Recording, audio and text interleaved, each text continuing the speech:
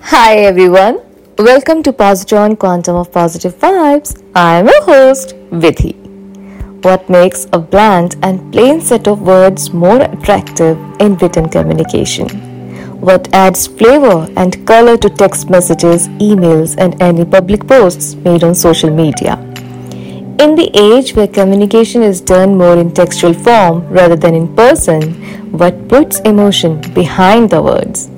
Making expressionless thoughts more expressive are the several fancy faces and icons called emoji that have totally changed the style of digital human interaction.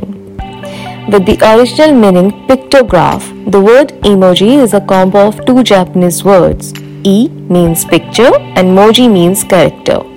Ever wondered how do these emojis are developed and who approves them? Shigetaka Kurita introduced emojis in late 90s in Japan. Emoji's proposals having their designs are reviewed by the Unicode Consortium, a non-profit comprised of 12 organizations including Apple, Facebook and Google. The concept and usage of emojis have become so prominent over the past few years. For example, crying laugh face emoji gained so much popularity that it won the title of Word of the Year in 2015.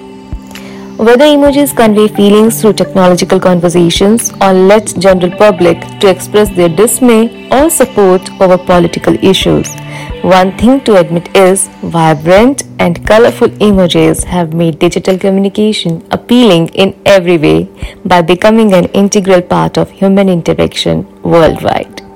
Thank you so much for listening to Positron Quantum of Positive Vibes. Keep listening. Cheers and Namaste.